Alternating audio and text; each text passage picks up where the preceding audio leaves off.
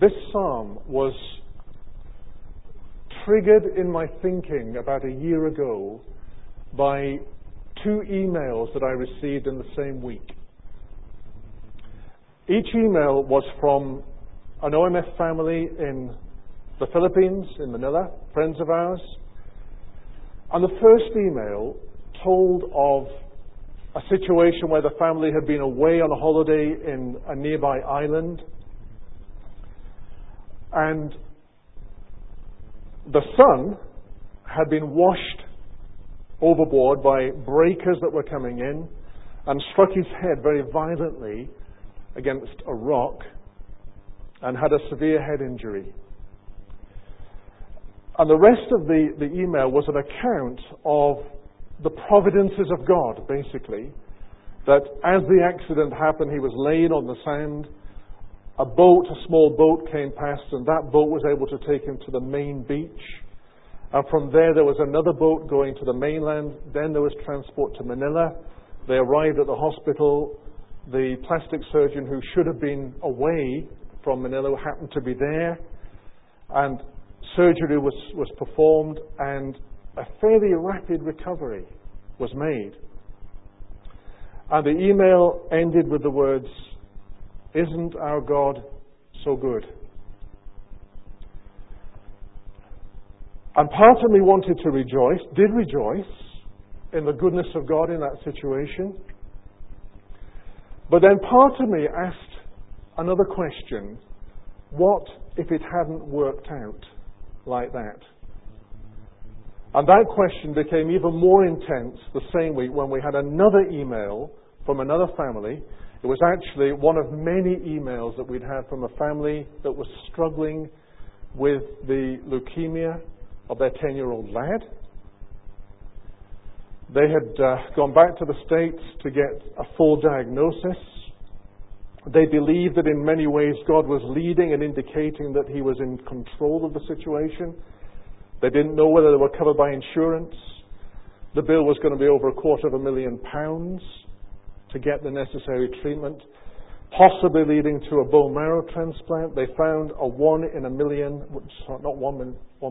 it was 1 in 6 million suitable donor in the UK who was ready to fly out there. But by the time all of this was worked through, the disease had progressed and the surgery had to be cancelled. And a couple of months ago, the lad is, at 10 years old, has gone to be with the Lord. And I began to ask myself the question, how are we supposed to handle, how on earth are they handling this long-term uncertainty, which for them went on over a 2-year period? How are we to respond to circumstances such as that? How did the psalmist respond to his prolonged period of anguish, confusion, bewilderment over the perplexing ways of the Lord? We don't know the circumstances of the psalmist here in Psalm 77. It could be that he's writing in terms of the corporate Israel, corporate agony of Israel, possibly from their exile experience. But it may equally be individual circumstances of struggle that this guy was going through that were utterly bewildering him. Things were not working out the way he wanted.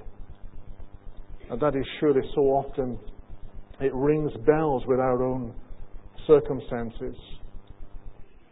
So I began to look at this psalm in terms of what it might offer for handling circumstances, continuing, as I've entitled this, against the odds. When everything seems to be stacked against us long term, how do you handle such a situation? Uncertain future, health problems, anxieties. And I see here the psalmist making a very, very natural and understandable response to his circumstances. He's grasping for God. grasping, clutching at God. These first couple of verses, the verbs here suggest that this is a long-term struggle. It's not a short, easily resolved problem. And the psalmist begins by crying out to God,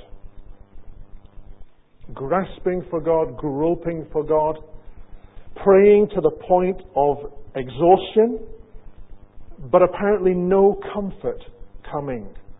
My soul refused to be comforted. Verse 2. Does that mean it's wrong to cry out? To plead in prayer? Well, that could be hardly the case in light of a text like Hebrews chapter 5 verse 7, in which we're told that Jesus was heard by God as he cried out, as he pleaded before God. He was heard. Prayer is right, and it's natural, and it's necessary, and yet in a sense it does not seem to bring a resolution to the psalmist's situation. Doesn't seem to bring an immediate change in his circumstances. So he's grasping for God. He's crying out to God. And then he moves through another stage. Very natural and understandable stage. I've called it pondering the past. Pondering the past. The suffering psalmist cannot grasp present help. It eludes him, escapes him, so he turns to the past. Have you ever done that? When the pressure's on and you're bewildered, you turn to the past. But the situation seems to be no better. Verses 3 to 6. He's groaning. He's sleepless. He's confused. He's in a state of doubt. He's unable now to verbalize prayer. And these songs in the night, verse 6 there, I remembered my songs in the night. Probably a reference to happier days in the past that the writer recalls during the long sleepless hours of the night. And yet those musings still fail to bring comfort. In fact, pondering, musing can lead on to regrets, the triggering of regrets about the past. If only I had done this, if only something else had happened, just a slight shift in the circumstances might have made all the difference, but they didn't. It's a normal, it's a natural, understandable reaction. And it leads on to the third phase of his struggles, which is doubting of the divine. Verses 7 to 10. Remarkable section of the passage. These verses have been described as the litany of those on the edge of despair. The litany of those on the edge of despair. What's happening here in this section? It is remarkable. The psalmist is systematically going through the Old Testament features of the God of Israel. In effect, he's listening and expressing the characteristics of the God of Israel. His favor, you can see them there in verses 7, 8, 9. His favor, His covenant loyalty, His promise, His mercy, His compassion. The very attributes of God. And yet in his anguish, the psalmist is challenging the revelation of God in the Old Testament. He questions every facet of God that he's ever known, ever been taught, ever experienced. And that is what happens when the screws are on and we're in struggle and anguish and despair. We question the very nature of God. He's hurling out questions about God. The implication maybe is that God has changed. Maybe God was once like this. Maybe once He was compassionate and faithful. But now He's changed. Now He's failed, the psalmist. And he piles the questions into God one after the other.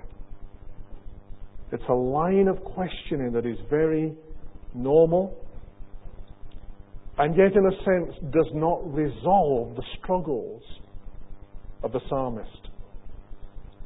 I find this I'm still working through my response, if I'm honest, to these verses, because I think they're significant. All of us come across Christian people who hold to particular traditions, which say, for example, you shouldn't cry out where God is concerned. You shouldn't be crying. You shouldn't be grieving. You should be expressing your faith, your positive faith. Well, the psalmist has failed there because he's in tears. Repeatedly in tears. He's pleading for God. He's also thinking of the past. And there are those who would tell us, don't dwell on the past. And in a sense, they're right. But when the chips are down, when the pressure is really on, it is normal and natural to start looking backwards at what might have been, what has been good in the past. And certainly there are believers who would say to us, never ever question God. The question why should not be in the Christian's vocabulary. So I've been told on occasion in the past. And here we have the psalmist piling in questions about the very attributes of Almighty God. And he gets away with it. He might be guilty on these three counts, the weeping, the mourning, the thinking through the past, the questioning of God. He might be guilty according to current evangelicals or certain evangelical tradition. The amazing thing is that Scripture does not hold him guilty in this area. These are phases, I believe, that are understandable, natural, indeed necessary to go through in anguish and despair. But there is a change that takes place. I see it not in the circumstances. I see no guarantees of sudden changes in the circumstances, a sudden healing, for example, change of fortunes. I don't see that here in the text. But I do see something happening in verse 10.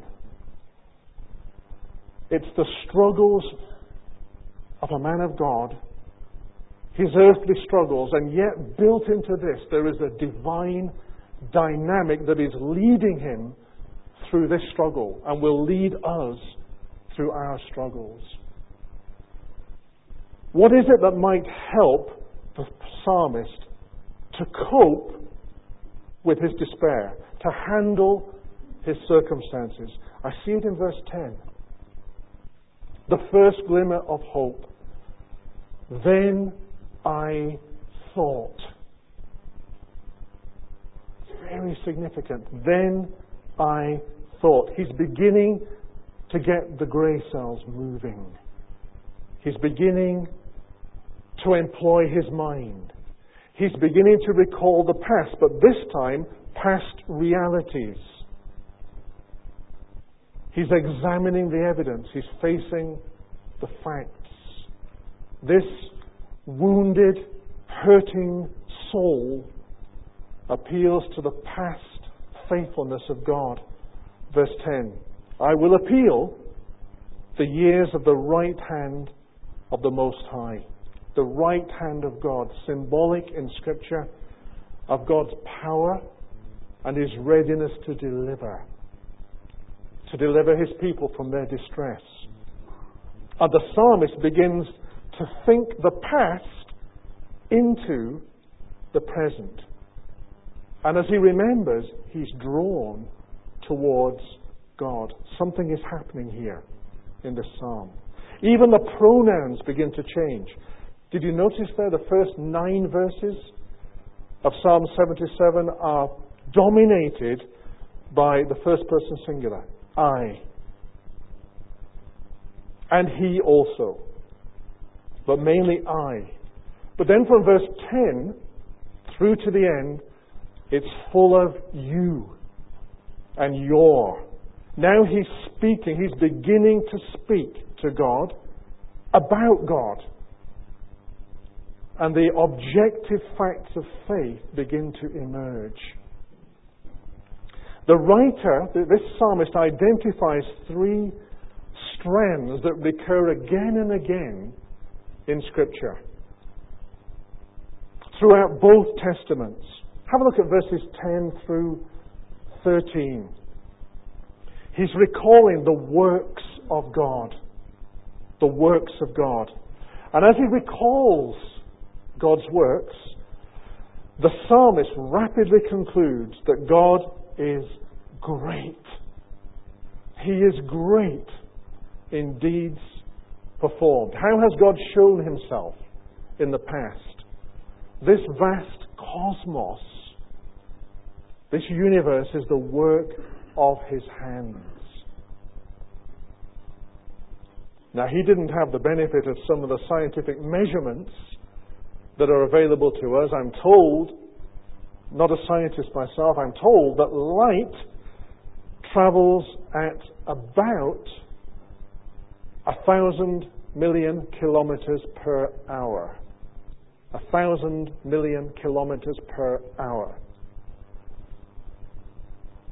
How long does it take for the light to cross the universe? Well, my answer would have been probably an hour or two. The answer is apparently 15 billion years, traveling at 1,000 million kilometers per hour. The vastness, the hugeness of God's works begins to dwarf the struggles of our psalmist. He's beginning to see things in perspective. The works of God. And he moves from the works of God. He begins to think about the power of God. From verse 14 through to 19. Not only did God create and uphold this massive universe, but he also redeemed it. He redeemed it. He bought it back. And here the writer recalls the pivotal time in Israel's history when God delivered his covenant people from the hands of their Egyptian pursuers. He delivered his people at the Red Sea. And the psalmist records this here in some detail. At a time when his people were utterly trapped, stuck, in a mess, without hope. All else had failed and there was no way out. And God moved.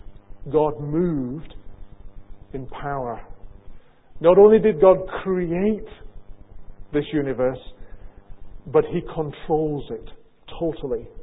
And he works out his redeeming purposes for it. The waters saw you, O God. The waters saw you and writhed. The waters probably here, not only the literal waters of the Red Sea, but also the historical waters in the sense of the other nations that were continually opposed to Israel and threatened Israel. God had delivered his people physically, nationally, from danger. God had been their protector. But why? Why should God be their protector? This God of all works and God of power. Why should he protect his people? There is the answer. Because they are his people. And the psalmist reflects, verse 20 there, the compassion of God. Not only the works and the power of God, because that could be almost frightening, almost impersonal, the works and the power of God, if it were not also for the great, overwhelming compassion of this God. Verse 20, you led your people like a flock by the hand of Moses and Aaron. The psalmist can now bring himself to declare that God is his shepherd. Even in the agony that he's going through, he can affirm that God is his shepherd. The God who showed his power among the peoples verse 14, is also the God who led His people like a flock. The psalmist is using his mind. He's recalling creation, redemption, and the covenant care, the compassion of his God. This God is personal. Not only is his revelation true, but there's only one possible consequence of that, of the works, the power, and the compassion of God, and that is that this God is actually trustworthy. Even in the darkest hour, the darkest moment of this man's life, God is trustworthy. What is God's concern in this psalm? What is God actually trying to do? I believe He's got one overwhelming, overriding concern, not only in this passage, but throughout Scripture and in our experience of Scripture, and that is His relationship with us. That is the number one, and our relationship with Him. What is God trying to do to the psalmist, with the psalmist, through such dire circumstances, whatever these difficulties were?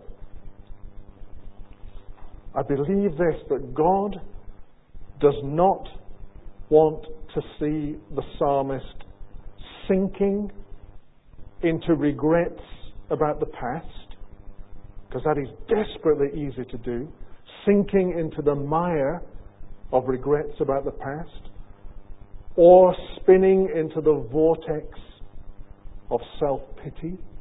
Have you ever done that?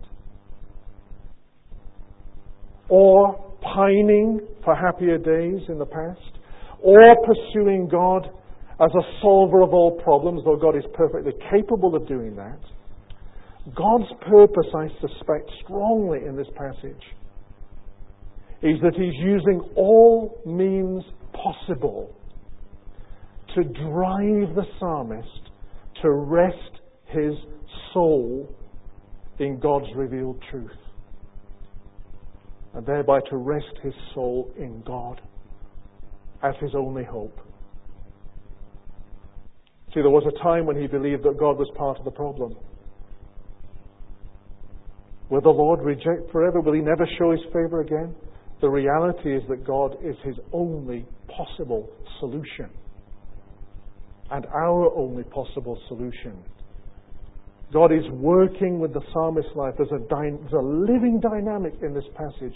He's driving the psalmist to rest his soul in God's revealed truth, because that is the only rock that the psalmist has, the only one.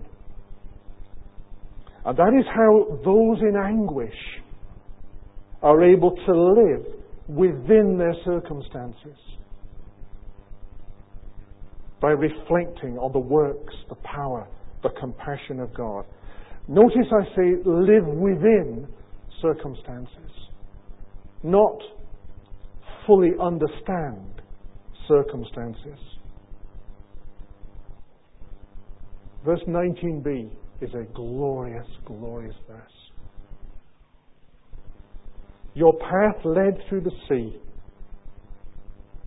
your way through the mighty waters, though your footprints were not seen. Though your footprints were not seen. God was mightily at work in the Exodus, but in a real sense beyond vision.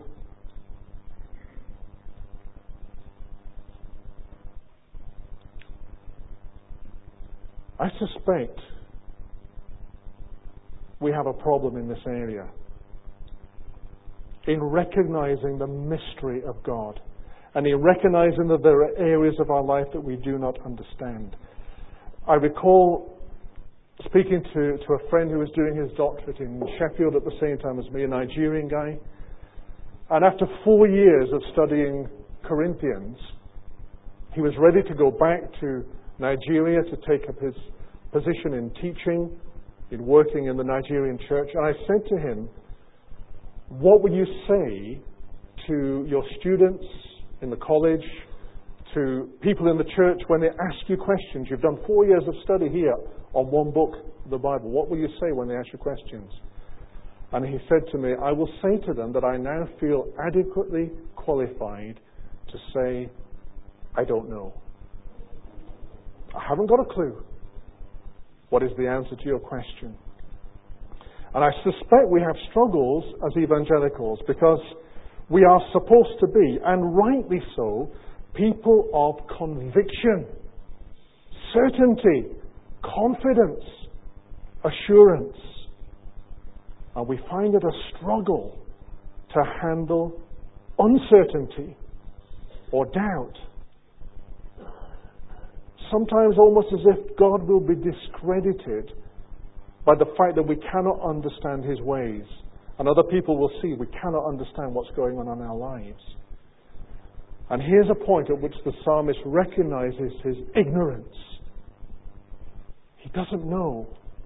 And sometimes we need to conclude with the psalmist, we simply don't know what God is doing in a situation, but in a real sense, it doesn't matter.